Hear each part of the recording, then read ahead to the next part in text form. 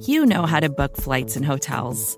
All you're missing is a tool to help you plan that unbelievable travel experience. That's why you need Viator. Book guided tours, excursions, and more in one place. There are over 300,000 travel experiences to choose from, so you can find something for everyone. And Viator offers free cancellation and 24/7 customer support for worry-free travel. Download the Viator app now and use code Viator10 for 10% off your first booking in the app. Find travel experiences for you. Do more with Viator.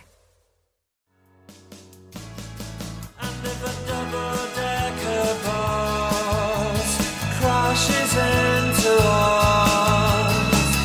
To die by your side is such a heavenly way to die. And if a 10-ton truck kills the both of us, to die by your side, well, the pleasure, the privilege is mine. Take me out. Hey everybody, welcome to Reporting as Eligible. I'm Paul Noonan of Acme Packing Company and the Shepherd Express, and I'll be perfectly honest, none of us really want to be here. It was not a great game. There's what turns out to be really fun baseball going on right now too. Not that Matt cares about that, but JR and I do.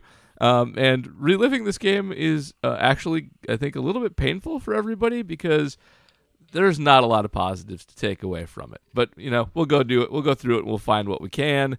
And, go through what went wrong, what might get better, what won't get better, all that crap. To help me do this, first of all, in Urban Wauwatosa, I assume watching baseball. Oh, heavens, yes, I'm watching baseball. It's J.R. Radcliffe, trending sports reporter for the Milwaukee Journal-Sentinel. I think there are some positives from this game. Well, thank God you're here. One is that the fans turned out in massive droves. Packers fans run Europe, so that's awesome. Hopefully, it feels like maybe not as many fans that actually live in Europe were able to get into the game. That there were not very many tickets available, so that's kind of a bummer. But great to see the Packers fans turning out. Great to know that they're going to be wearing those all green uniforms next week. Hold on, I feel like I can come up with one more positive. And I'm Matt, but you can call me Matum. All right, way to get in quick. There it is. One more positive is, sometimes you hear these stories when, like, the Badgers are playing in a place they haven't played before, and like a bar will run out of beer. There's no chance of that happening in England anywhere. It's equipped to handle the Packer on the road home game, and so we didn't have any of those stories. I feel like that's a positive too. Oh, positive! It was the most watched NFL game on the NFL Network since 2016. Yeah, that's a good positive. People liked it. There you go. I mean, they knew that. That's why they've been begging to get the Packers into this situation up until this point. That had not been possible, but. Yeah, I am a little surprised that maybe they didn't make a bigger dent in the beer supply on the continent than they did. Kudos to England for holding up. Yep. But now the question is, which Packers personnel get left in London when they come home? Which they're already home. It's well, the Giants literally lost their punter. That's true. Yeah, true. That is true. The Packers special teams is the only good unit now, so those guys are coming back. Yeah, the only problem with them is Amari, who wasn't supposed to be playing anyway, and I think even they know he's not good. They just were like, well, you're the backup, so head on in. But yeah, they're good. I feel like that's maybe a lesson here. We'll get to Joe Barry later, but they made a coaching change. The coach is better. He whipped them into shape, and now they're a good unit. And we'll get to that more in a bit. Did you guys like the 9:30 or 8:30, whenever it really starts? Yes. I thought you might. I had soccer tournaments, and I think if I had no youth sports, I would have made a big brunch and had a good old time of it, but I couldn't. But I was trying to imagine if I would otherwise. So life is easier when you imagine that you're single and don't have a family, I find. But for me, it was at the end. Like, you were able to wake up. I loved waking up. I loved rolling out of bed and having Packers right there right away. That was awesome. For me though, like the U Sports kicked in at the end, so like I missed the ending, the crucial moments of this game because I was sitting there watching Oh man. fall baseball. You know, so I love how at first JR is like, I used to like waking up, and then the Packer game happened. It's true. It's true. That definitely, it was a huge, like, to be in the middle of the noon games. And I tweeted this, and of course I was joking. Like, there's just so much football, so much unnecessary football left. But that is kind of what it feels like. It's you're so down on the Packers, and it's like, why is there all this football left to go today? Why aren't we done with it? There's so much of it. That was sort of a surreal feeling. If the Packers had won, it would have been a truly jubilant day of NFL watching, I think. Well, I was up at 5:30 because my children do not care. They don't. That is what they. But Their chief I was at strength. I was at the bar with my first beer in hand at 7:15. Nice Quality. work. It was phenomenal. And then my buddy Luke was there, who is a Lions fan, and he stuck through the whole Packer game with me. Good for him. And then I stayed for most of the Lions game with him. And when it was 19-0 in the third quarter, he and I both looked at each other and went like, "Go home, take a nap." I'm like, yes. Kudos to the Lions, by the way, for pulling off the not trifecta. Might not be three things here, but being highly entertaining and highly terrible, because they do need a quarterback still. And I think our worries with the Lions were that they would be a little too good to draft a good one. Not a problem. They'll be fine on that front. But they're super fun to watch anyway. They're the worst team on defense. Seattle and them, I guess, are in the running for it. But they are creative and good, even though they suck. So. Is that a chaotic bad? Chaotic bad. They're a chaotic bad. Yes, absolutely. Like the Bears are boring and bad, and even not quite bad enough. They're kind of what we thought the Lions might be in terms of quality. Like they've already won too many games. Good old Bears. But anyway, we have our own problems, so we don't need to dwell on the other NFC. Would you say that the Bears are who we thought they were? Yes, I would. I would always say that. Before we let them off the hook, I feel like the theme of this whole game is inflexibility, and we talked about that before. But and I could be wrong about this, and some of this is just behind closed doors stuff that you'd never know. But the inflexibility of the defense to seemingly react seems like a big takeaway, and the inflexibility of the quarterback to get away from being the star player, like taking the deep shots and not sort of dialing it back. I feel like on both fronts, that seems to be what the Packers are facing right now. Yeah, I think that's a lot of it. On the offensive side, I think we have the additional. We got to start worrying now about Aaron actually having some real physical decline. We have these excuses. We have the offensive line is still not great, and boy, is it not great with Royce out there. The receivers are young. Christian Watson got hurt, but there are some now worrying trends with Aaron. For one thing, his PFF grade, and they have problems, yes, but they try and isolate performance from surrounding cast. He's 12th in PFF grade right now. That's not great and not usually Aaron. I know we talk about that Chiefs game they graded poorly that one time when he threw 5 touchdowns and they gave him like a C or whatever crap they do. They have been very, I would say, high on Aaron in the recent past when he hasn't been performing. Not the case now. And he's not good in any metric. He's not good in DVOA or DYAR or EPA, any of that. And there's some bad trends in some of his other statistics as well. If we got bad, if Aaron's seriously going to be like a mediocre Matt Stafford-esque quarterback, this is going to be a problem.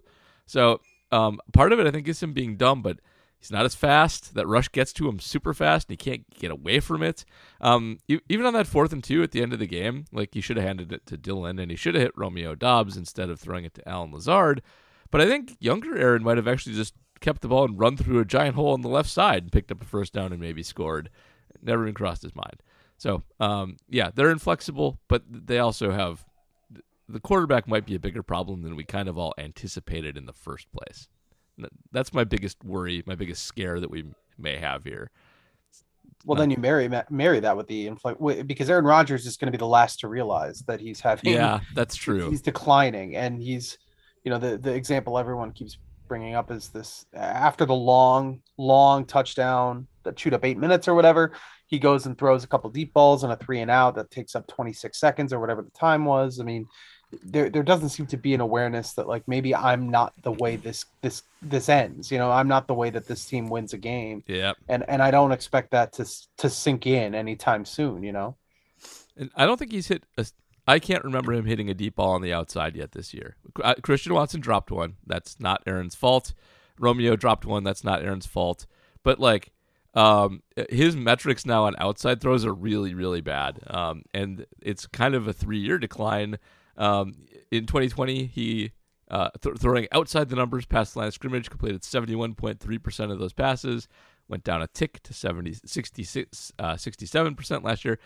This year it's 53. That's real bad. And that's not just the bombs. Shots out to the flat to like Aaron Jones and A.J. Dillon out of the backfield. He's just missing those too. He has not hit the flat at all this year. Yeah, it's kind of incredible. He's really just a middle of the field thrower at this point. And that's like what Jimmy Garoppolo does. You kind of get that performance right now. That's not good. It's very bad. It's ugly. I hate watching Aaron play right now. And you included this nugget from the Leap. I assume that's Peter Bukowski. That right? is Peter Bukowski, yes. I mean, he's pointing out that Romeo Doubs has beaten coverages routinely, and we're still not seeing Aaron find him.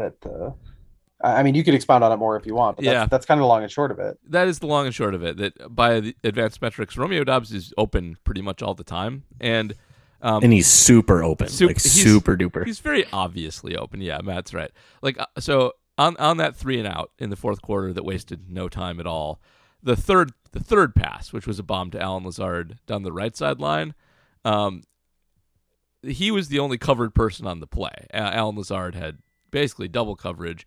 Romeo Doubs was running a crosser and got a little pick, and he was just wide open for at least a first down, and he might have housed it. Like he had a good lead on whatever DB was covering him. And that's kind of the story of that game with Doubs. Like every time I looked at a deep pass that Aaron missed, especially to Lazard, and there were like 4 of them, Doubs was usually open in the middle of the field, just sitting there running his route. And I feel like Aaron will throw to Doubs, but only if he's like a designed play first read. Like he really doesn't want to go there, but he'll do it if Matt like makes him go there. But anytime he's making reads, it's like, okay, Lazard first or Cobb first. Lazard second, and then like you don't get time to get to Doubs. It's annoying. I'm ticked off at him for that too. You mentioned his rushing. 0 rush. Did he really have 0 rushes? None. Not a single G-dang rush. One of the biggest indicators of quarterback decline when it's gonna go real bad is the wheels come off on the mobility. And it's even with slow quarterbacks. Like you even see it with like guys like Phillip Rivers, who wasn't a big runner, and Matt Ryan, also not great, where their rushing goes from like 24 a year to 0. Aaron Rodgers has 3 rushes this year, 3 total in 5 games. This is a guy we used to routinely score or pick up first downs with his legs, is not running the ball at all. One of those was a 7-yard keeper that got a first down. One was a little 4-yard run that was fine, and then a 1-yard where he couldn't get away from a defensive end, and that's it. So I'm keeping track of this because he's on pace for like 12 runs on the year, and not good. And that's part of this 4th and 2 play or the 2 shots on 4th and with 2 yards to gain. That's part of the equation too, is that there just was no sense that Aaron Rodgers could take it himself. So that takes one possible club out of the bag. Obviously, everybody else believes that they should have hammered it down with either A.J. Dillon or Aaron Jones. So I know you want to go into that into some depth. Yeah. So that's probably a place we should settle. I suppose it is. One of the Packers run this very option-heavy, not triple option, but option-heavy offense where Aaron has wide latitude at the line of scrimmage to either hand it off or pull it back and throw and run RPOs and fun stuff like that. And it is, first of all, bad that he is not a threat to run because he can't keep it and sprint outside anymore. But there is a problem in this as well, which is typically we think of the offense as sort of dictating to the defense. Like the way I think of offense is you find the weakness, whether it's a bad corner or just a linebacker who doesn't go to the right spot, and you pick on that, and you pick on it until the defense has to dedicate a different guy to it or double team somebody, and that opens up space elsewhere, and then you change on that. The way the Packers run, though, is that they're very predictable in that Aaron gets into these reads, and if it's a heavy box, he checks to a pass, and if it's not, he hands the ball off. And there's a stat that I think it was Zach Cruz had been tracking, that entering this game, Aaron Jones didn't have a run against an 8-man box or more. They were all against 7 or lighter. And he had one in this game. I was keeping track now because Zach pointed it out. And that's good, but it also strikes me as like playing poker without bluffing ever. And that makes you predictable. Like, you won't win in poker if you just do that all the time. And so we get to this 4th and 2 play. And the Packers running backs in this game had been quite dominant. They both had high yards per carry, and they didn't get stuffed a single time. Neither one of them. The shortest carry that either Aaron Jones or A.J. Dillon had was 2 yards. And this was a 3rd and a 2 and a 4th and a 2. The Giants ranked like 30th in run defense and DVOA. I think only the Packers were worse, and some of the Seattle probably, because they're awful. And so if you're the Giants, you don't want the Packers to run the ball in this situation. The odds are overwhelming that the Packers will convert the first down on 2 carries because you haven't stuffed them literally all game. It's not your forte. So what do? They put 8 guys in the box and an overloaded blitz, and Aaron does what Aaron always does against a heavy box and checks to a pass.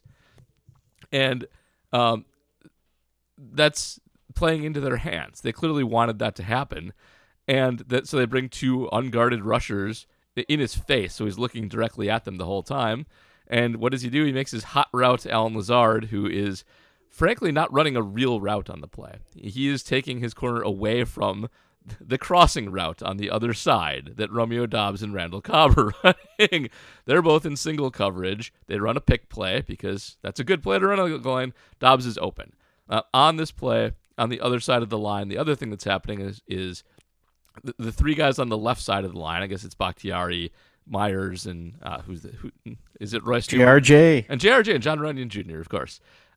They destroy the left side of the Giant line. They're singled up 1-on-1, and it's very clear. By the way, it was very clear the Packers would win that matchup. They'd been winning that matchup all game. A.J. Dillon could have waltzed in. Aaron Rodgers could have waltzed in. Throwing to that side of the field would have been an easy touchdown to Romeo Doubs. Even Randall Cobb, I think, was probably going to be open, though he wasn't going to have time to get him the ball. Also, it is worth noting, Myers won his block Boy, so did he win hard it. that, well, it could have been a legal man downfield. Yes, it could have. He blasted That this is guy into how- the secondary. Oh my God. And so the Giants just baited him into doing this, technically correct but incorrect thing of he checked to a pass in a heavy box. You hear your hot route with no safety back there to help. But that's exactly what they wanted him to do. And he ended up throwing into the teeth of that defense and getting the ball batted into the air. That happened a lot and has happened a lot this year with Aaron checking to plays that the defense wants him to check to, because even though, yes, it might be a pass against an 8-man box or a single high safety, the defense has planned for it. They want him to do that, and they have some kind of deception or some kind of blitz that he doesn't see coming as a result. Aaron has done this for a lot of his career, and it's been a problem, especially against teams like the 49ers, the Buccaneers. But I think the book is out a little bit, and you can basically force your hand if you do it right. And the Giants did in this game. They were really smart about how they went about their defense executing against Rodgers, and that's why they won. That's why they were able to stymie him in the second half. So what is, because as much as Aaron Rodgers has perplexed us with the person he's become over the last few years, one thing I feel like people would still acknowledge that he is a very smart football player. So the inability to adjust to this just seems a little bit out of character for me. I mean, what you're saying is that this has kind of always been the case. Maybe he's just been so good that we haven't really noticed the way that these decisions have gone and how predictable they become. But I mean, how is there some disadvantage that we don't understand about why they would continue to choose, letting it ride with Aaron Rodgers when you have, like you said, you've pointed out 3 or 4 different ways that would have been better options than the one they took. Is there something we're missing that, I've heard so many people this week say, just give the ball to your running backs. And I feel like that's so obvious. How in the world could this very smart man, Aaron Rodgers, and his very smart coach, Matt LaFleur, not go to that? There has to be some unseen benefit. So think about Aaron Rodgers from 3-4 years ago, who hits those one-on-ones outside the numbers who can scramble for 10, 15 yards at a time. Basically, if you take away his amazing pinpoint accuracy deep and you take away his ability to extend the play, you're left with what we're looking at now. This is Rodgers as a mortal. Yep, there's that. And he's smart, but the other thing about him historically is he's fundamentally cautious. He really is good at preventing turnovers and not throwing interceptions. And it's kind of against his nature to more or less bluff against a defense that's overplaying on a side, because what Rodgers needs to do in that situation is, I think, realize the overplay there and do something not in his nature, like check to a run against an 8-man box with the understanding that Dillon will be smart enough to take it to the weak side, or check to a pass and buy himself enough time for Dobbs to come open on the weak side. One of those two, when that's not in his nature. His nature is, well, it's 8 men. I will check. I'll throw my hot route, and that's what I'm supposed to do. He does do a lot of what he's supposed to do and what sort of the textbook play is. That's why he is so careful with the ball and doesn't throw picks. If you have a more careless, frankly, just a dumber quarterback back there who isn't making as good of reads, you maybe score on this play because that handoff maybe happens when it technically shouldn't. Even though, and scores because it's, baiting you into that. He is, I think, not the most creative quarterback. I was researching for a piece today because the mobility thing doesn't just impact running, it impacts buying time. And I wanted to go back and look at how he does on broken plays. And he hasn't done well on broken plays in 5 years. I went and found Yikes. I went and found Football Outsiders DVO rankings for route splits, which they run every year for receivers and defenses and quarterbacks. And I expected to see a decline recently in his broken play. And it's really basically since Jordy Nelson left the team, he hasn't been good at broken plays. And I do think some of that is that his mobility has been declining a little bit for a while, not like it has this year. But he's really not that good at those. He is really good at being precise and avoiding mistakes. When he does win on broken plays, they tend to be when there's a penalty, when there's a 12-man on the field or something like that. They're not your typical broken play. They're a quick audible to a 9 because there's a flag on the play.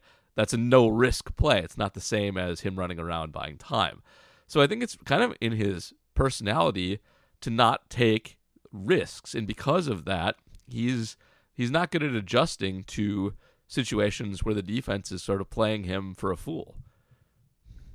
How much of it is, you mentioned Jordy Nelson, and obviously this is the first year without Davante, and when you've got somebody who maybe isn't as good improvisationally as we think he is, I wonder if you got to give Davante more credit than maybe he was given as the guy who could be that security blanket, but the guy who could most get that aspect of Aaron Rodgers' game out of him, and Jordy Nelson before that. When he's got guys that are truly elite that he can work with, maybe that it elicits more of those plays, whereas you can't do that when you got two rookie receivers. Well, JR, what I can tell you is I tweeted Aaron Rodgers is a product of Davante Adams, and I got zero hate for it.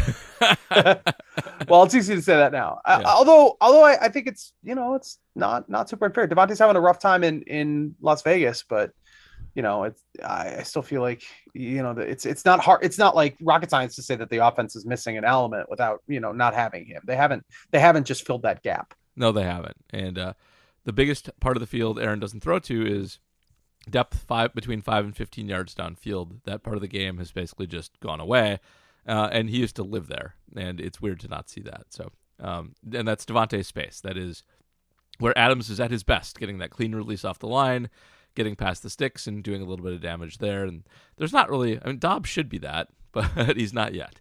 So, all right. Before we turn to the defense, just an existential question. I mean, we touched on this a little bit, but is this Packers team, is it any good at all?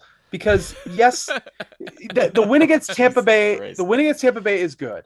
But is, it came down to the very last second, and I mean that's a good team on the road. Like that's a good win. I'm not taking that away from them. But they were also really, really injured in that game too. And Right? I think we all agree if Tampa Bay is fully loaded in that game, the Packers don't win it. They went to overtime in a coin flip game against something called Bailey Zappi in at home.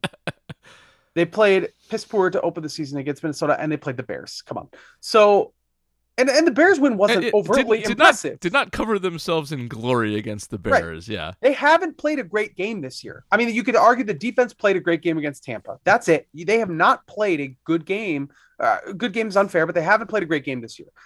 This is a team that we think has Super Bowl aspirations. 5 weeks in, you haven't played a great game. And I no longer know where the floor is after seeing them lose to a Giants team that had none of its bodies available. So do they lose to the Jets? I mean, oh yeah, my guy, we are about to find the goddamn floor. Yeah. We might like we were talking about how easy the schedule is for the next foreseeable few weeks going into last week. I don't think it is anymore. I don't know if the Packers are good at all. They might not be good. I think that we should at least entertain the idea that they're not good. They're talented, but they have a lot of holes, and it seems like there is a book out there on how to play them, and they need to adjust to it. And really, if Dobbs and Watson don't turn into something, whether it's, they have to be better, but Aaron also has to throw to them. Both things need to happen. If that doesn't happen, there's kind of a ceiling on how good the offense can be, because I like Allen Lazard as a stick mover. I like Randall Cobb as a savvy veteran, but there's nobody to stretch the field there. It's, they're both relatively slow for receivers, and it's going to be a whole bunch of checkdowns and missed bombs, just like we've seen, if this keeps up. So they might not be good. It's kind of annoying because I think they have good talent, but it's not looking great. Also, throw the ball to A.J. Dillon. Oh, my God. Yeah. Or Aaron Jones. I actually ran these numbers today, too. Those two actually are on pace to have more targets than they did last year as a unit. However, they're on pace to have far less receptions because Aaron keeps missing them in the flat. Their catch percentages are... A.J. Dillon caught 90% of his targets last year. This year he's catching 64. That's a big decline. And Aaron Jones is down about 10% as well. So that's also just easy yards that Aaron's leaving on the field by missing his running backs, who he's trying to throw to. All right, we need to talk about the defense because do we have to? We do. We got. So first of all, we should because we're the Joe Barry is not a good hire podcast. Joe Barry is cheeks. he's bad. At this point, so now he's had a year and a quarter, right? And Mike Pettin had one season where he was 29th in DVOA, and after that he was 15th and 23rd. We have yet to be better than 22nd so far with Joe Barry. What's he giving you at this point? Like, I need to see a little bit better than this out of the guy. And there's just all kinds of bad stuff going on defense. Well, Joe Barry gives you an improved run defense because everyone's busy getting all their yards running deep crossers. But their run defense is bad. It's one of the worst in the league. This was supposed to... But it's not the worst. I mean, it's just barely not the worst. This was so dispiriting because the Giants didn't have any receivers. They lost Saquon Barkley for a time, and it didn't matter. They couldn't stop anyone. No. Matt Breida, former 49er. Pretty good, actually.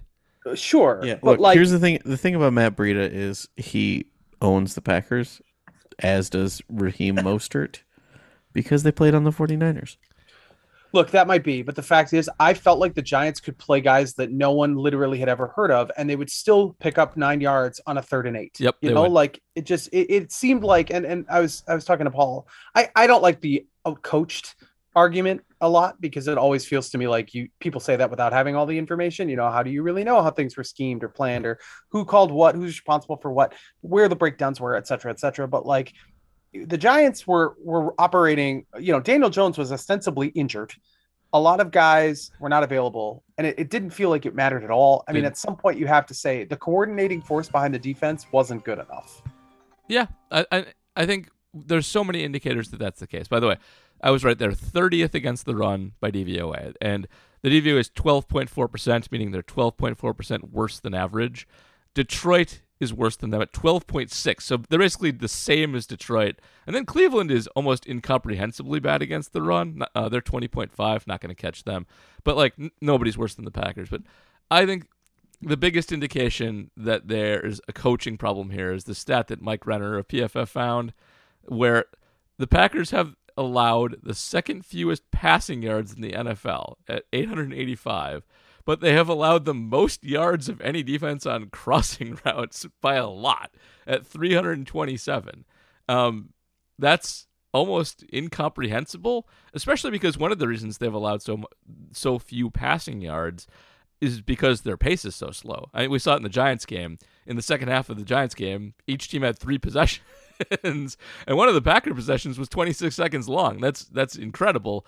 But like, there's this thing that people have learned to do against the Packers, and it's week 5, and the Packers haven't figured out how to stop it. And this is how Justin Jefferson had that week 1 game. Like, those were all crossing routes. When he was cooking Eric Stokes off the line with inside moves, that's what he was doing. Like, that's all it was. And the Packers come out in this zone where they play off, and one wide receiver comes out and runs a post or a fly deep and pulls a guy out, and the Packer linebackers don't get enough drop, and it's just open space, just wide open space.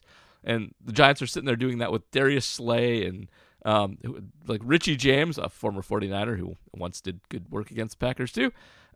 Just crap, just garbage, because they can just make the Packer defense go where they want. It's so annoying. And then to be able to not stop the run too against this crappy passing attack that the Giants have, it's just very disheartening. Like, the Packer defense should have absolutely dominated this game in the same way they should have against Bailey Zappi and all the other crap they've played. Like, they should have been able to gang up on the run and not get beaten by Saquon Barkley and play just man to man on garbage receivers.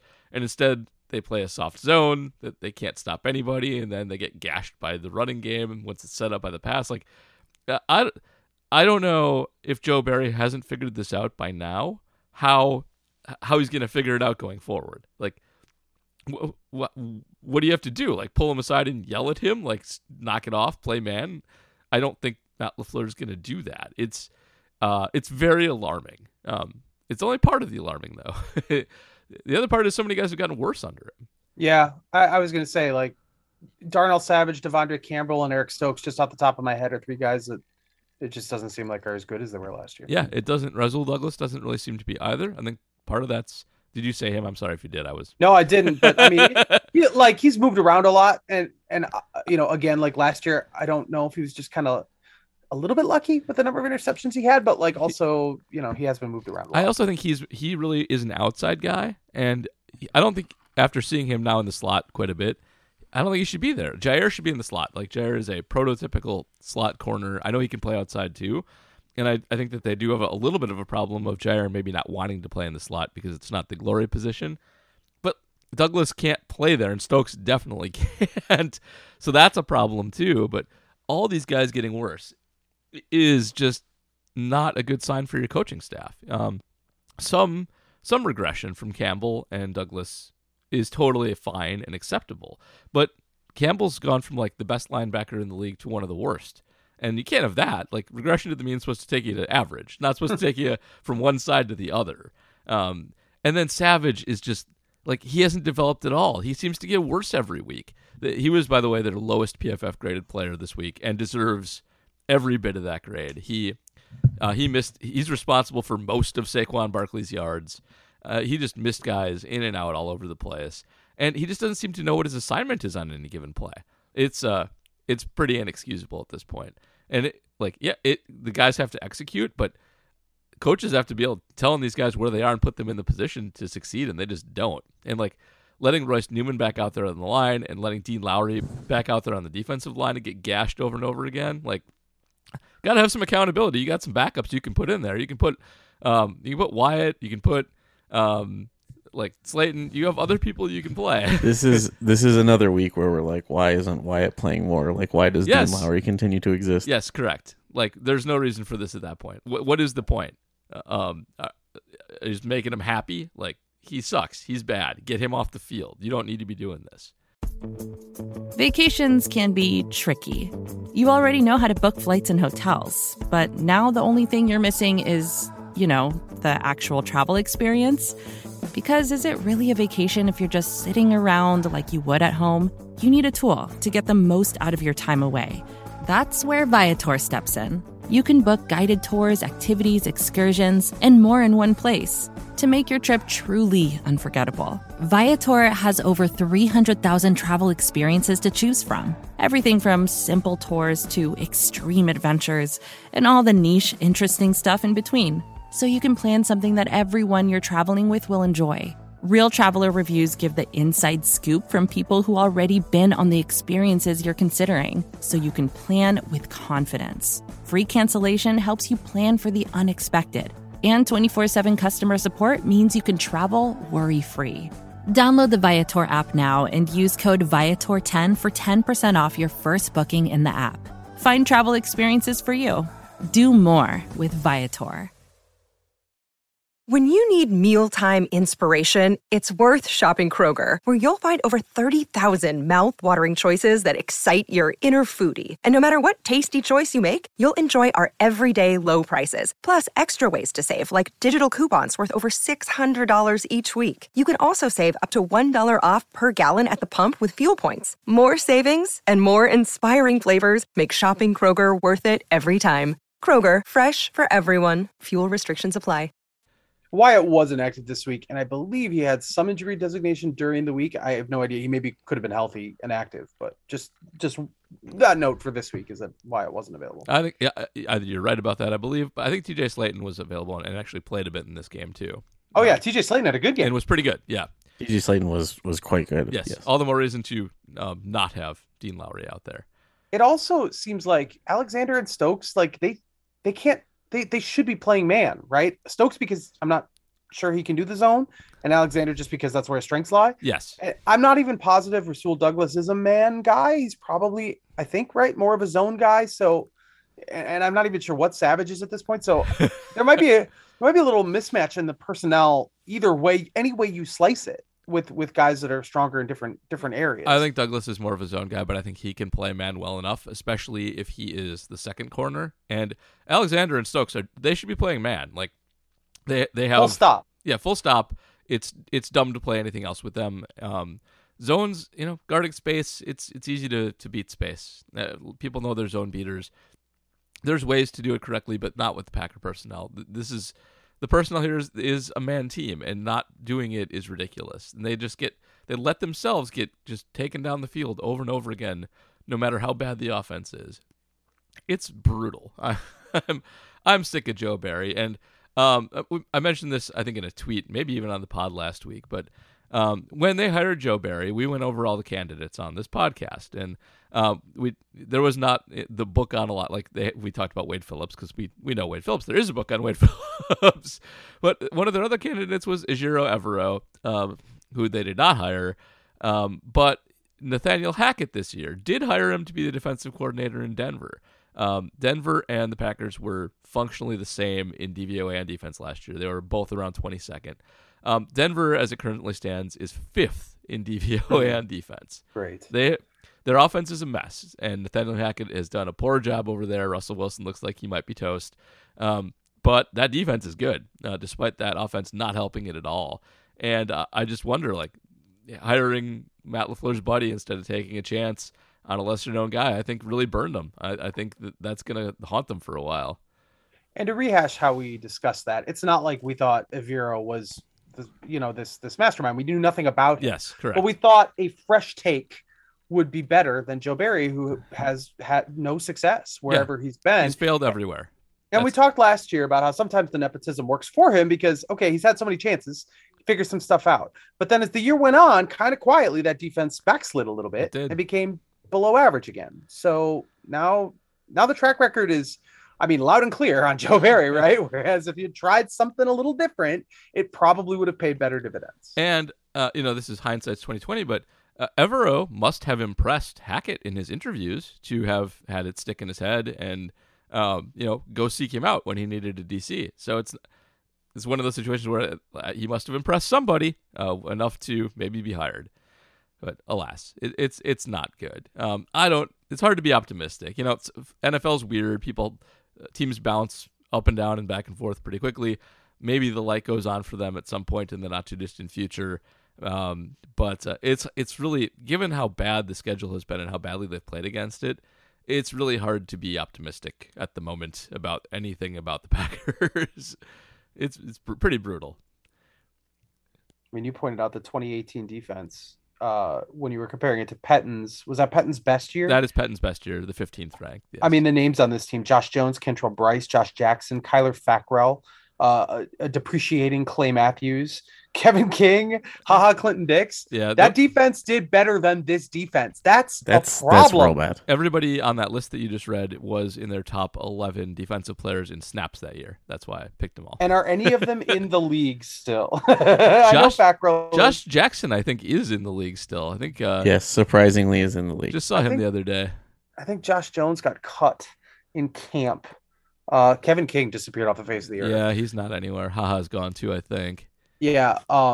That was in 2018. That was not that long ago. Yeah. And they're a better defense than this one. And this defense has freaking Rashawn Gary and Kenny Clark up front, and a first team All Pro, ostensibly linebacker in the middle of it, and a first team caliber All Pro cornerback.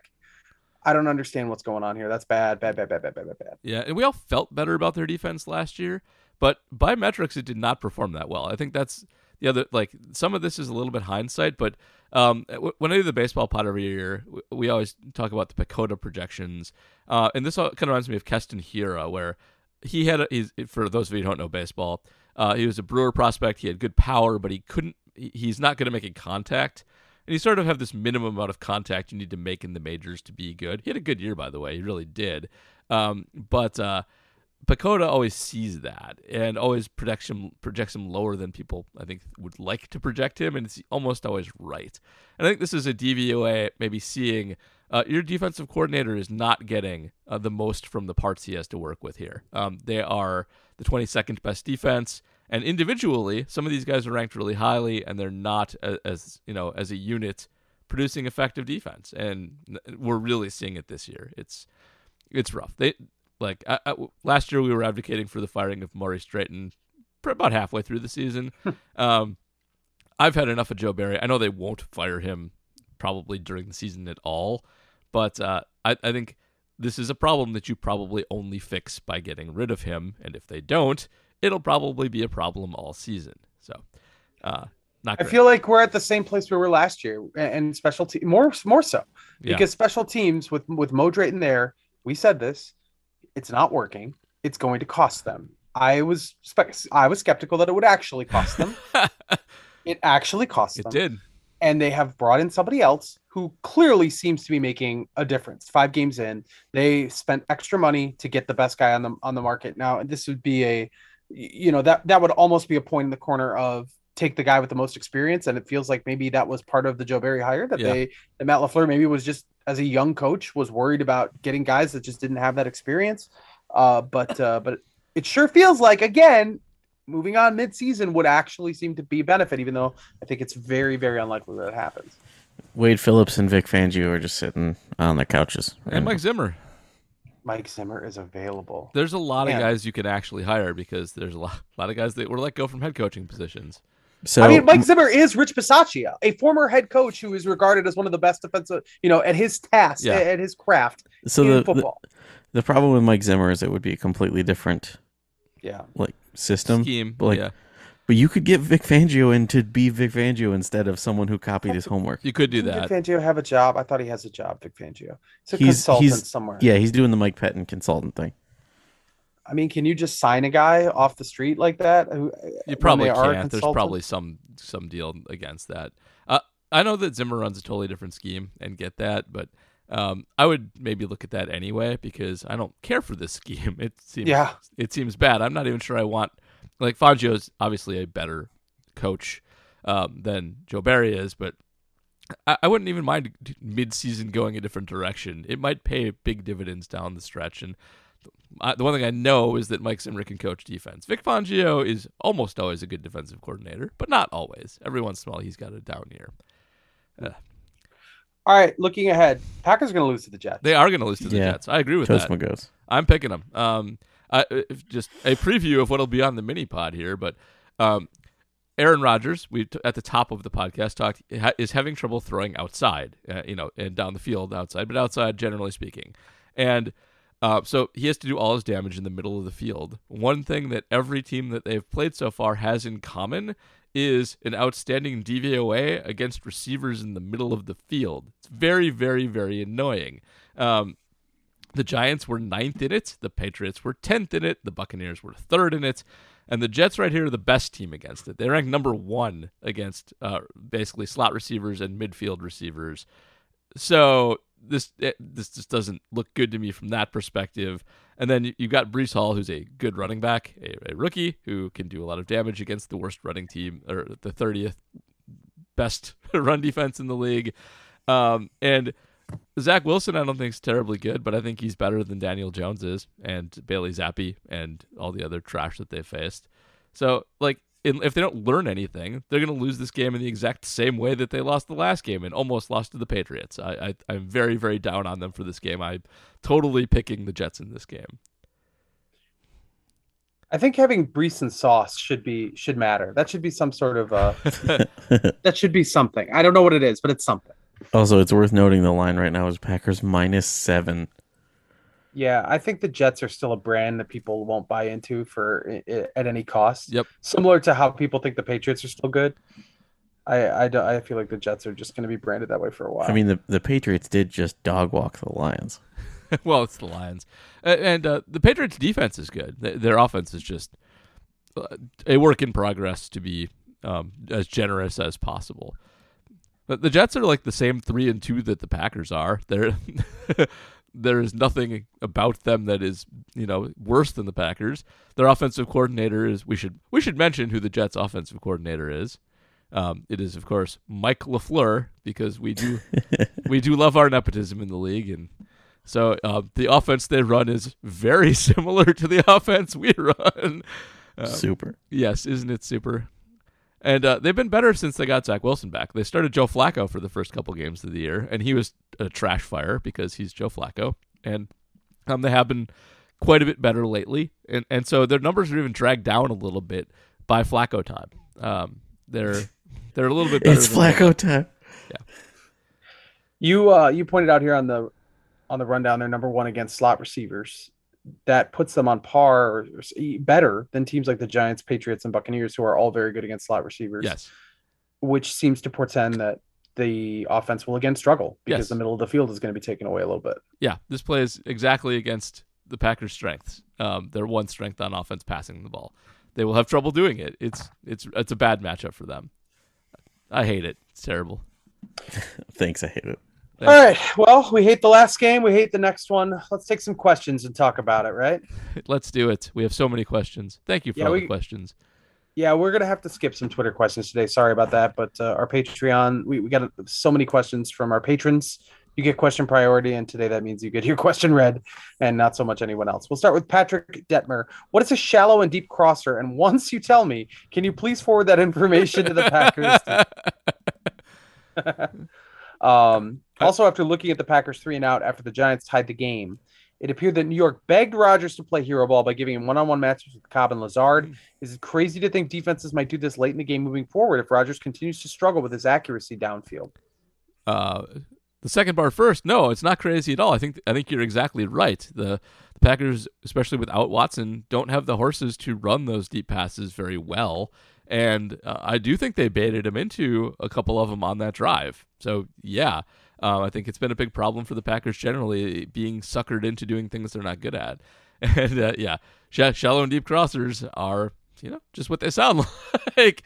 Yeah, for shallow, you run forward, you turn inside, you run inside, usually with a little slant motion. Sometimes you run mesh and screen off people. But that's. I know you're kind of kidding on that question, but yes. Sometimes there's a collision in the low crossers. Yes. Oh, Devontae, Hunter Renfrow, my friends. That was awesome. It really was something. What? It's also the name of the book, yes. But, yeah, it's because we're playing the Jets. Yep. So it was a book. All right. Yes, we talk about collision low crossers all the time because it's mainly about Wisconsin people, but it's also about the Jets. And now about the Raiders. Yes. PJ Wessels asks, no turnovers this game to point the finger at for shutting down the offense. What was it this time? So Really? in other words, the offense didn't give the ball away. They just sucked. Well, I mean, the offense went 3 and out. Let's just call it that. Yeah. So the offense wasn't too bad in the first half. They put a couple of drives together and they were okay. They ran the ball a lot more. The second half, the Giants made good adjustments and really decided to take the Packers' run game away through run blitzing. A lot of it was run blitzing plus trusting their guys on the outside to be able to cover Lazard and Cobb if they got in Rodgers' face quickly. They also put a few of their edge guys. They were down a lot of edge guys, so they started putting edge guys over Rice Newman with some regularity. Rice had 4 pressures allowed up the gut, often on third down, and those adjustments worked wonders. They were magic, and the Packers didn't adjust back. They didn't adjust by running into heavier boxes or honestly just using Romeo Doubs on crossers. And that's really it. The Giants adjusted. The Packers didn't adjust because they almost never do, and that shut down the offense. And that's really what happened. Talk about the theme of the year. How many times have they started out guns a-blazing only to sort of peter out? They're like one of those wind-up cars that goes fast, and then runs out of gas right away. They're like a ones you reel 3-year-old. back. I was going to say 3-year-old with a whole bunch of sugar. Yeah, well, that too. All right, Matthew Van Hoevelen asks, what changes should the Packers make defensively and what can realistically be expected? They should play a base man team. They really should. Yes. It would change a lot of just how they do things if they made that their base. I think it would help Savage too, who my conclusion on him is that he's just not very smart, and I don't like impugning people's intelligence. He may be smart, like off the field guy, I have no idea, but he's not where he's supposed to be a lot of the time. And I think if you just let Amos like patrol the back and let Savage be a freelancer, a missile, like go after the ball, that it would work out a lot better. I really think that's his forte. He did a lot of that in college. Like he is fast, he can hit hard, and he's good with his anticipation when he's allowed to read the ball. It's just that when you make him have to stay in an area and guard an area and pass people off properly, he struggles with it. So if you kind of make him a man safety versus a zone safety, I think that helps him a lot too. There's other problems, but I think that would go a long way towards starting to fix things. Also, get Lowry off the field. Like make him a third down specialist. He can still rush the passer, but he doesn't need to be out there for first and second down or in short situations on third down. He's worthless. There's no reason to have him out there. Yeah, they really need Devontae Wyatt to be a guy, yeah. to be a first and second down guy. Matthew Van Hoevelen then asks again, here's a different one. The top 3 most concerning individual performances on defense and likelihood each turns it around. I would imagine Savage is at the top. I think Savage is at the top, and I'm not very optimistic on him turning it around. I'd say like 20%. If they change his role, I think he can be useful. I just don't think they will. I think it's true for Stokes too. If they just go man, you're going to be just using his speed. Yeah, Stokes has played well in spurts, but he also struggles with sort of. He's young. It's not always intuitive in zone who you're supposed to pick up, who you're supposed to let go by, angles and things like that. I'd rather just let him run with people, but he's been okay. Campbell's probably the next most concerning because it's such a huge. That would be mine. Yeah, it's such a huge drop off from last year. I think he'll be okay. I think he will start to turn it around. I'm not entirely sure what's wrong. Justice put a tape of him today in the Acme Packing Company Slack that made us think maybe he won't turn it around because it was pretty ugly. But he before his stardom, when he was a linebacker for other teams, he was like an average linebacker. He was never the worst linebacker in football, and that's what he's playing like right now. So I think he will rebound. So those two, Lowry's Quay Walker too. Well, Quay Walker will probably get better. I think that's just first year jitters. I mean, the coaching sucks, so maybe not. But he's also been quite bad. Lowry's not going to get better. He just sucks. Dr. Hillbilly says, is Matt LaFleur bad at hiring coordinators? I say yes. So my follow-up question is, how many bad hires can he make before the attention turns to him? So far, we've had Manega, Maurice Drayton, Mike. And Joe Barry, the jury is out on Adam Stenavich, and Hackett will be lucky to make it to year 2 in Denver. Rich Bisaccia looks like a win. I don't know if this jury's out on Adam Stenavich. I mean, he had a really, really great year last year. Mm-hmm. I realize that's not everything. Stenavich might just be more kind of a Peter Principle thing, where Yeah. you get promoted until you're no longer good at your job, because he's definitely a good offensive line coach. And honestly, like, Matt LaFleur calls the offense to the extent it's not the offensive coordinator's fault when the Packers' offense isn't good. It's LaFleur's fault. It's Mike McCarthy's fault. Yeah, it's also definitely his fault. Well, and I go back to what I said earlier. When you're a brand new coach, the instinct is to hire people who have a lot of experience around you, because it's also hard to sell to a team of football players when it's all like young upstarts. We're gonna all come in all on the same experience level, change the culture. Like, I feel like you got to have some of that gravitas. So I don't even blame him for those hires. But now, year 4, it might be time to bring in somebody who's a little bit more outside the box. You can do that. You have your own cachet now. Yeah, and I know it's speculation, but I do think that the Joe Barry hire might have been just a second best hire after Jim Leonhard too. I do think all speculation is that they thought they were going to get him, and that they had to scramble a little bit when they didn't. So, I mean, they didn't. They did not execute that properly, and Joe Barry sucks. So, it's not great. I do think he should have some scrutiny on him at this point, because there is a lot of messiness out on the field. That's head coach stuff. That's not just coordinator stuff. So, I think it's starting to come back to Matt right now a little bit, and that's probably warranted. Mark Petscarby asks, I know you talk about how turnovers and specific can vary from year to year and are not always sustainable for a defense. Is that also true for fumbles? Do these correlate year to year, or are they also sort of random? So a fun one, fumbles occurring are mostly random. There are some defensive players who are good at punching it out, like Peanut Tillman was. There are players who fumble a lot on offense, usually small-handed quarterbacks like Dave Craig famously, who had teeny tiny hands. I think he's either first or second all-time in the NFL in fumbles. So they're not totally random when they happen. There are some traits that lead to fumbles, but they're mostly random when they happen. And the recovery of fumbles is totally random, and it's a huge regression stat. It's actually one of the things that outsiders weights most heavily in their season-to-season projections. If a team does not recover a lot of fumbles one year, they tend to regress to the mean quite heavily the next year, and fumbles are huge plays, so it really does swing for teams. Right now, I think the Browns have fumbled 10 times and recovered 2 as of right now, and are leading the league in sort of fumble wackiness, so something to keep an eye on there. But yeah, fumbles are mostly random events, and they really do change a team's fortune from year to year. I would like to subscribe to an advanced statistic called fumble wackiness. That's what they should call it. All right, Jay Google says, would the Packers have the exact same record if Jordan Love was a starting quarterback instead of Rodgers? I mean, they have faced the likes of Fields, Zappe, and Jones. I would add on to this personally. Like, there was a throw in this game to Randall Cobb that was truly special. That was truly an Aaron Rodgers throw over the middle.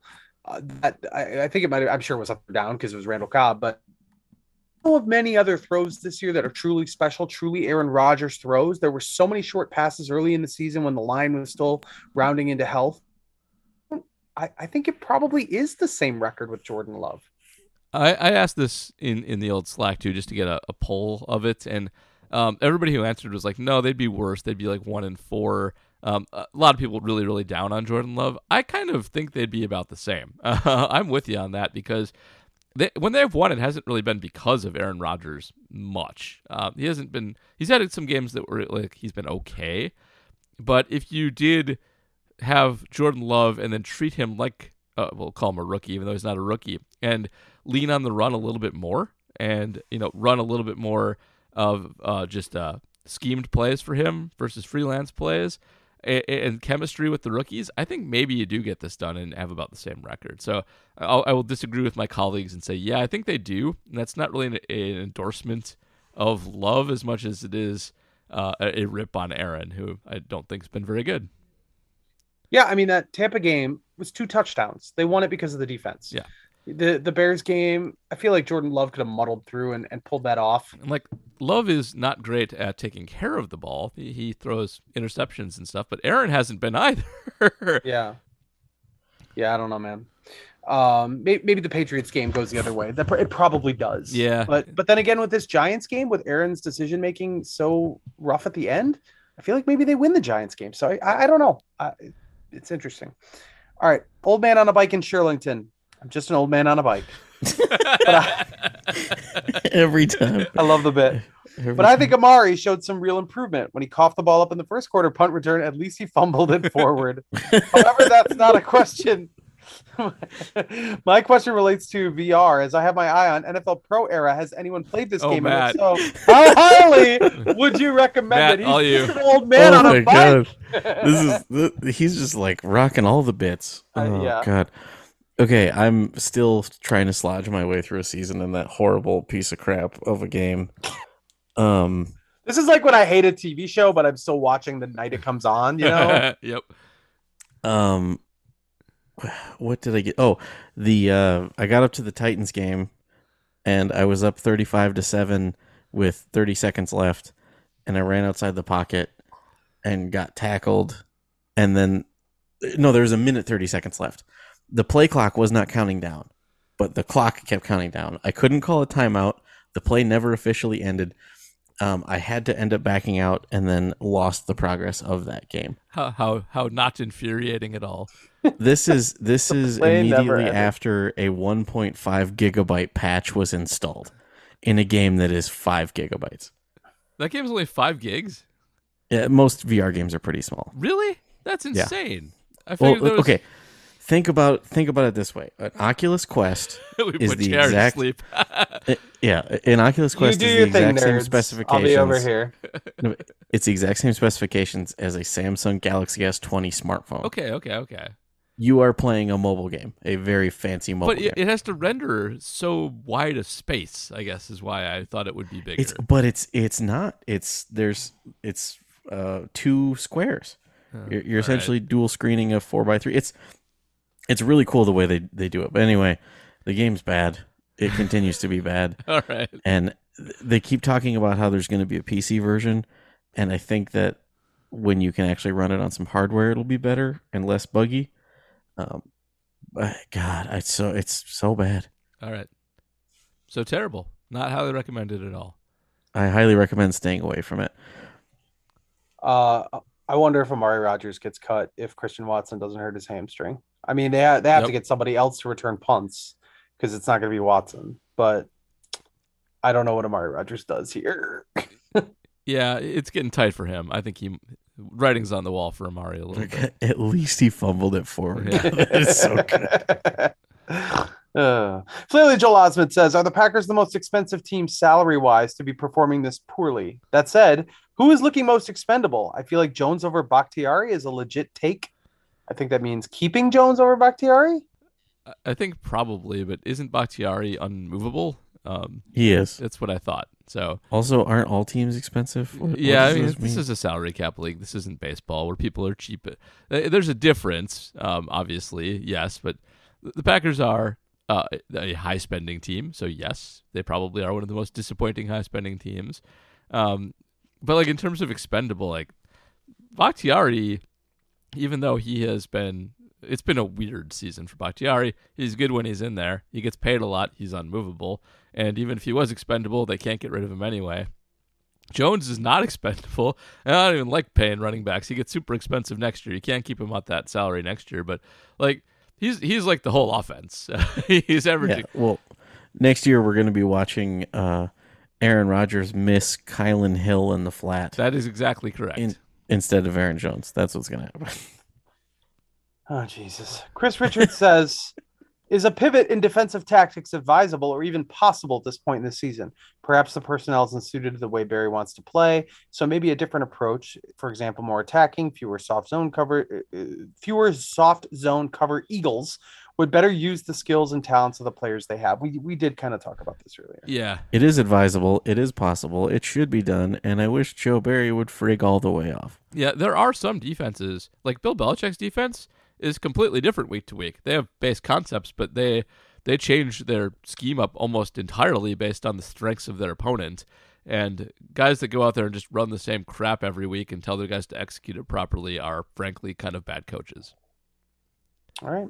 Danny Noonan, one of our most beloved patrons. Are the Packers terrible enough that they would have lost even if they actually were playing a team from England? Expertly riffing on his question from last week. Indeed. They are not.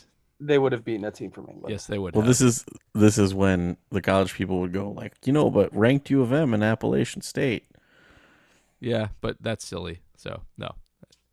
Speaking of do you teams, think Appalachian State could beat a team from England? Yes, I do.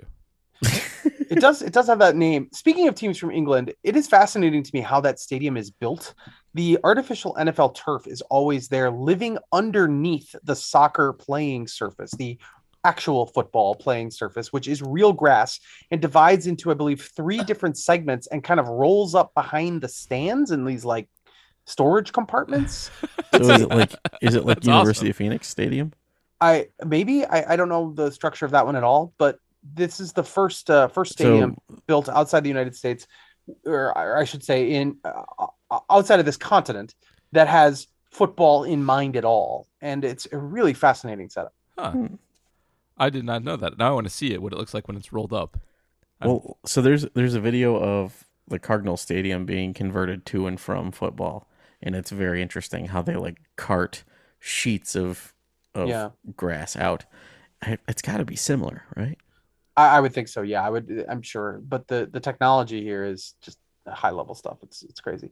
All right. Tom Haight says, what is Aaron Rodgers going to be for Halloween? Oh, God. I assume that's the reason for his hairstyle, or he is just setting us up for some other Con Air style bit. Why does it seem like the Packers get outplayed in every second half? Is the coaching staff incapable of adjusting, or is the game plan on both sides of the ball easy to figure out? Yes. Trojan horse that one. I really feel like Halloween is the one we should address. I agree with that. Well, hang on a second. Okay. That question was exactly like Aaron Rodgers in the first and second half. Yes. He's very quirky and fun, and you're going along with it, and then all of a sudden there's this hard turn into the serious, and it's not fun anymore.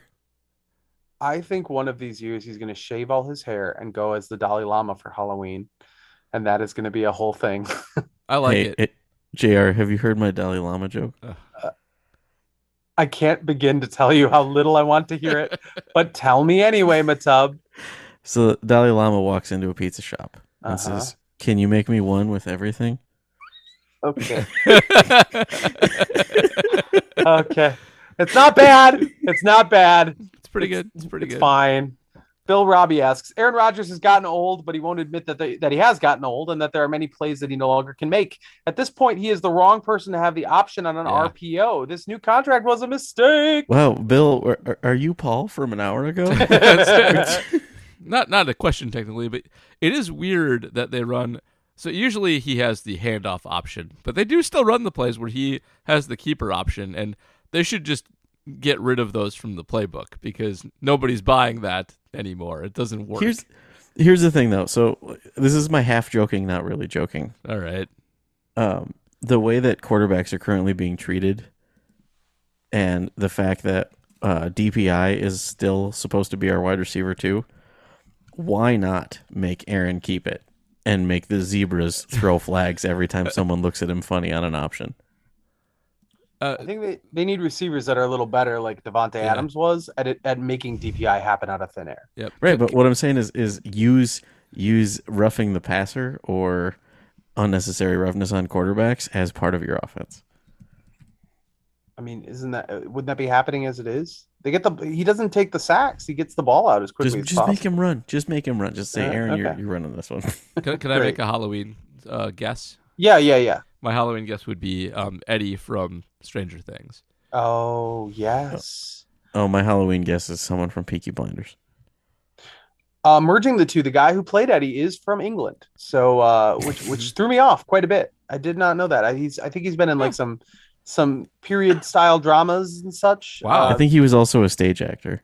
I mean, that makes perfect sense. Wild stuff. Didn't see that coming. Ryan Ziegler, I joined Patreon to just stop screaming into the void. That's Thanks, Ryan. That's Welcome aboard. That's Mo you, Ryan. Medic on Twitter, regular Twitter questioner. Yes. When is Matt LaFleur going to actually take control of the team and stop trying to be friends with Aaron? This is not a playoff caliber team at current and does not look to be getting better. Jones and Dillon both said they'd have made the line to gain. Why is Aaron being allowed to get a free pass based on his history? He's clearly gone into hysteria. And at this point, the only way to get him out of it appears to resurrect Leslie Nielsen and line up a whole group of people to smack him around.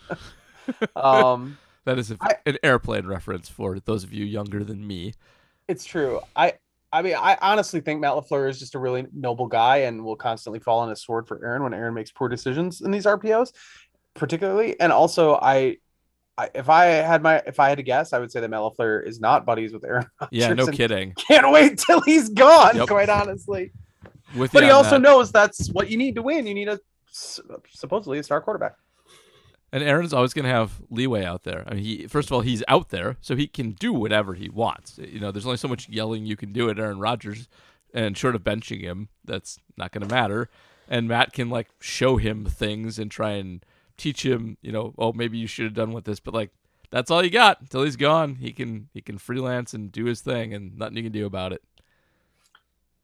Yeah, I know Matt LaFleur is taking some shots here, but I still really like him as a coach, and I feel like at some point he is going to move past Aaron Rodgers, some point soon in the franchise power rankings, the beloved power rankings, and he will have the sway, the ability to say I either need Aaron Rodgers to do what I want him to do, or I don't want him on my team anymore. Tim Brown says, where do you lay most of the blame on this failure? Joe Barry, the players on defense, Aaron Rodgers, or Matt LaFleur? All right, who gets your anti-game ball? Oh, anti-game ball. Aaron was pretty bad. Aaron was pretty bad. Joe Barry was pretty bad too, though. It's tough to pick one or the other. Don't you have to go with Matt LaFleur then, since he is the all-encompassing? I don't know. Yeah, that's a good case for everybody. I'm gonna go with Aaron. I don't like this game. Aaron left. Joe Barry was bad and got eaten alive on crossers. But I do feel like Aaron could have won the game with just a few more accurate throws, making some stuff out in the flats, things that we've seen him do a million times in the past, and just didn't execute here. This is an expectations problem. Joe Barry sucks, and we know it. Aaron just sucks recently, and I feel like he could have done this. He could have won this game with just a slightly better execution. They win this game if they execute that 4th and 2, 3rd and 2. Yep. And it's on Aaron Rodgers' decision to ultimately throw into the teeth of the defense. Yep. So that's the difference in the game. Like you could say there's a million things, and there are, but there is one. They win this game otherwise. There's one secret thing I kind of want to point out too. Actually, two of them. One, that Rasul Douglas penalty, the unsportsmanlike conduct penalty he picked up. That was the 5th most impactful play of the game by WPA. And Wow. It was going to be I think a 3rd and 4 without the penalty, and there's at least a good chance they would have held the Giants to a field goal instead of a touchdown, and that would have changed the game drastically at the end. So that, and then Royce Newman got run over for a sack, 6-yard sack at a very inopportune time, and knocked the Packers out of field goal range. So also that hurt them a ton as well. That was one of their 4 most impactful plays, and he deserves a ton of blame too because he is awful. Well, Rasul also gets the penalty that wipes out a fumble recovery early in the game when they were rolling. Oh right? yeah, that's true. Mhm. Oh, bad game, Rasul. Yeah, Rasul had a tough one. Yeah. Tough scene. All right, KTM asks, I guess they thought the run quick pass was working too well in the first half. Here's my question though. Was Nixon's inability to secure the touched punt, a special teams gap, man. or just the unfortunate result of an oblong inflated object hitting a British pitch at an impossible trajectory? That's fumble luck regression to the mean. Yeah, Goodness. It was a hard recovery, and it's a slippery ball. It's not circle. It's not square. These things happen. I don't really think it's his fault. It would have been nice to get, but that happens all the time. Also, he, if I recall correctly, was like mid sprint, right? Yeah, I think so. Yeah, I wouldn't call it a gaff. It's one of those like it's a catch that should have been made, but it would have been a hard catch to make kind of thing. It would have been nice for him to make it, but I don't think you can expect somebody to. Yeah, I feel like we maybe underestimate the responsibilities you have on special teams, and just the things you have to pay attention to makes it very difficult to just be able to adjust midstream and just get that ball that's flying around, Yeah. Price Trozen asks, what would you do to improve the lackluster team that would qualify for, damn it, it's so crazy, it just might work? Well, I think we kind of have thrown those out too, because like it's fire Joe Barry, hire Yeah. hire one of the old men who got fired from head coaching. Go to man from zone. I don't think I have anything crazier than like Jordan crazy Love's would not going to do it, but Yeah, but crazy would be start Jordan Love and make him actually run. start Danny LaFleur Etling scheme. maybe. There you go. That'd be crazy. Yeah, that would be that's probably too crazy. A lot of the stuff's rational. Like get Royce Newman out of there, put Yash on the other side, or get Zach Tom in there. That's just rational. Get Dean Lowry out of there. Get Wyatt / somebody else in there. That's rational. There's some basic things you can do to fix the team. Crazy. You don't need to go crazy on. Oh, crazy. Start Samari Torre as wide receiver 1. Well, I'm not one, but One. In the mix. Price also says, by the way, Paul, choosing Panic by the Smiths was really apropos, depressingly. yeah, sorry about that. Should have picked something more upbeat and British. Yeah. Okay, so that's it. I mean, Yeah. we're like I said, we're gonna maybe not. We're not do long. Twitter. Apologies to Twitter and Discord, but we had 19 Patreon questions. Yeah. So, and we don't want to do this for 2 hours. People don't like 2-hour podcasts. It's, No, they don't really even love anything beyond like 30 minutes. That's so true. we are crushing people's souls with Yes, this we are. podcast. Hey, you every know what week. though? The people that listen for 30 minutes are still a download. That's true. That's true. Thank you to you who listen to 30 minutes before your eyes glaze open. Yep, you guys rule. All Really, right. really cool. of you. Before we go, JR, anything good? There's never anything good. I mean, just kind of keeping up with what's going on. I wrote about, the Devontae Adams shove a little bit, the sort of aftermath of that. One of those things that's simultaneously a terrible look and probably a little overstated. Of course, these things always blow up bigger than they ultimately will blow over. I think this one will too. Brett Favre is constantly in the news with his the Brett. Mississippi Brett fraud needs- scandal. Brett's lawyer needs to tell him to stop talking, both for all of our sanities and for his legal case.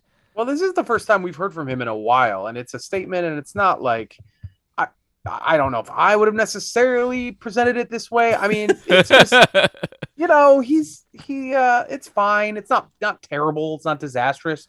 I mean, I do think there's some holes to this where you could argue Brett Favre didn't know the depth of what was going on, but you could also say the man should have known the depth of what was going on.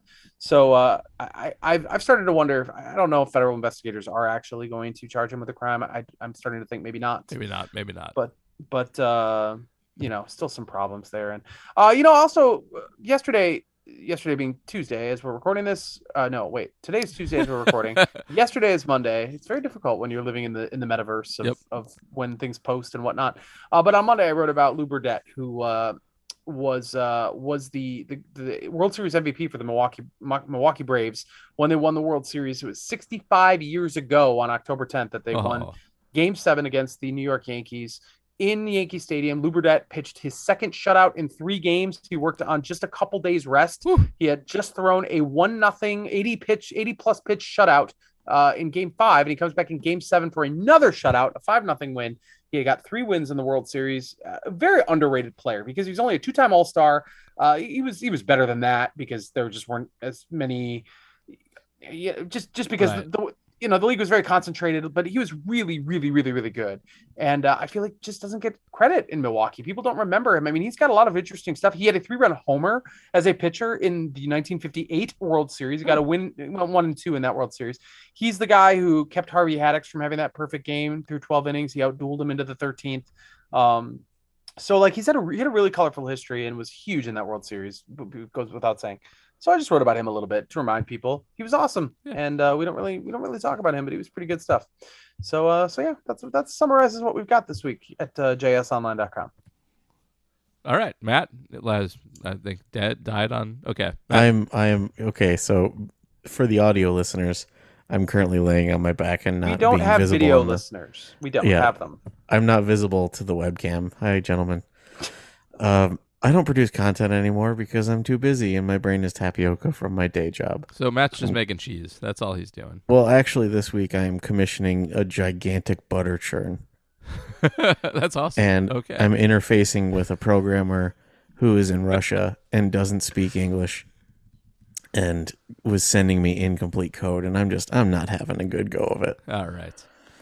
Well, sorry to hear all that. But also, Hope you feel better. please buy artisanal butter. It's so much better. Artisanal butter, that is good. Is the artisanal butter the kind that comes in a box that says unsalted? Because I'm not a butter connoisseur, and that's the butter I buy. I mean, sure, you can, but basically, when you buy butter in a grocery store, it's like 82% butter fat because they use what's called a continuous churn, and it injects water into the product. If you buy artisanal style butter, like some people call it Amish butter, like European style, all that, it's at least 86% butter fat, and it's so much better. All right. Well, we're a Packer podcast. We talk about dairy. All right. I'm going to analyze Aaron and game theory and doing the wrong thing, even though it's the right thing, for APC later this week. And I did my Shepherd Express write-up of the game. That should be out tomorrow. Go check that out. I have the mini pod on Friday previewing the Jets, and you got some of it already on this one. It's not a great matchup, but hopefully they can get their stuff together because the Jets aren't good. But that'll do it for us. We'll be back next week. She's always talking when she should be listening.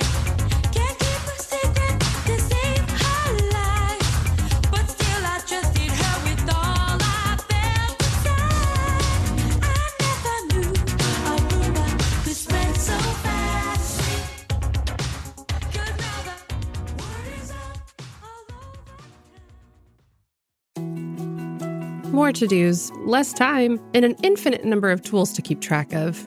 Sometimes doing business has never felt harder, but you don't need a miracle to hit your goals. You can just use HubSpot, because their all-in-one customer platform can make growing your business infinitely easier. Imagine this: high-quality leads, fast closing deals, wildly happy customers, and more benchmark-breaking quarters. It's not a miracle, it's HubSpot. Visit HubSpot.com to get started today. Support for this show comes from Wix Studio. Designers and devs, you might be able to do your thing better on Wix Studio, a web platform with everything you need to deliver bespoke sites hyper-efficiently. Design teams get a ton of smart features that can take the grind out of web creation without it costing per-pixel control. Dev teams, you get a zero-setup, developer-first environment, combined with an AI code assistant and your preferred IDE for rapid deployment. Search Wix Studio today to explore the full range of features.